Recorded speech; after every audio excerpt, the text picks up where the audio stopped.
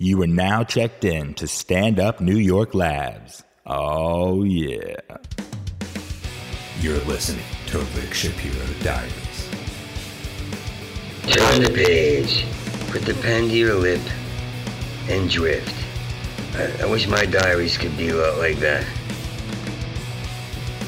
Can they hear me on this?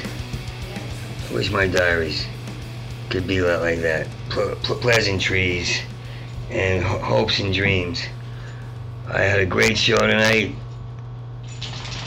I really feel like I was supposed to die a couple of days ago because I don't know what to do each day. The past couple of days, I don't know what's next.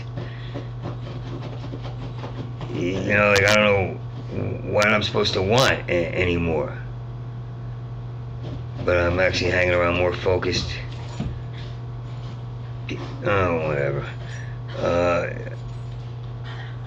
I stayed with a woman. It's nice to have a smart woman friend who knows she has no stake in you. And she's like a spiritualist and say things about, and I heard her on the phone and she's telling people, she's like a hypno, well, you know the word, if I stutter it doesn't matter.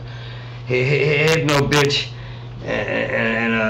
and she's telling, like, go into the deep parts of where you feel there's no self-worth.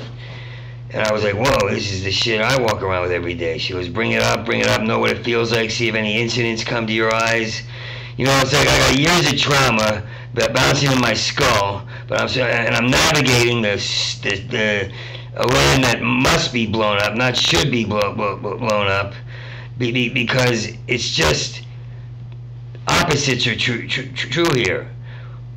I mean, I actually walked backwards tonight. This girl, supposedly good friend of mine, comedian, was telling me about her TV spot that the booker for Jimmy Fallon or one of those shows, The Tonight Show, likes her one-liners, but not her acts out.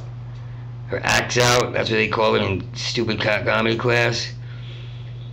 And she goes, but I do act outs. And I was like, found myself a half a block away while she was still talking. I was like, and then I turned the corner fast. Like, I don't know what people are talking about. You know, I'm scared. I'm supposed to be, I'm supposed to have a fat wallet and a fat Jeep car, Benjamin, Benz, fuckhole, appreciate what you don't care that you have. And I lost my wife, maybe, or got her back, maybe, because I did nothing but, I mean, I did a lot of nice things, but I also lied for 7 years. You know, it's like, I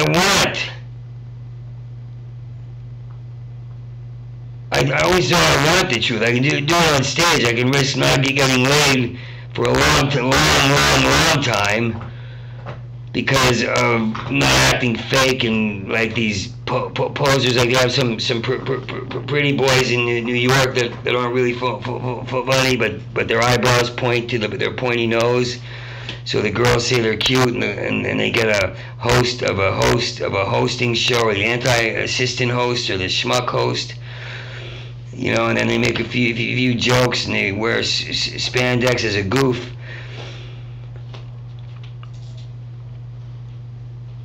And but off stage, it's like I can't tell